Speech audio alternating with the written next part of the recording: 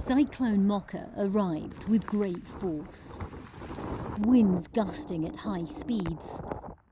It hit the Bangladesh-Myanmar coastline. As the cyclone intensified, so did the panic. Here in southeast Bangladesh, hundreds of thousands left their homes in coastal areas for shelter. Some even brought their livestock. Janet carried her 2-month-old baby from their home on the banks of a river. Every classroom in the school is absolutely packed with people who've left their homes seeking shelter from the cyclone.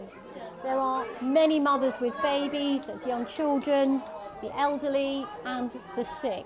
Almost everyone here is from a low-lying coastal area in fishing communities, and they're terrified about whether their homes will still be standing once the cyclone passes. For now, it's about finding a space to settle here.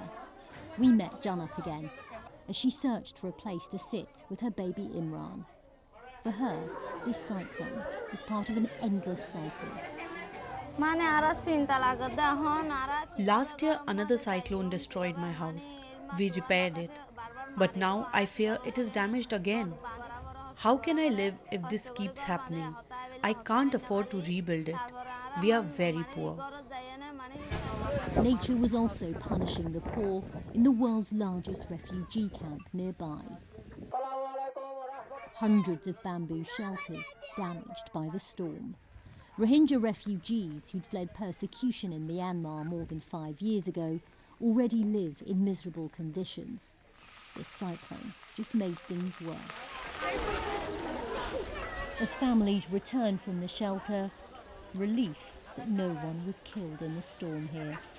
Evacuations are credited for saving lives as the extreme weather continues to disrupt them.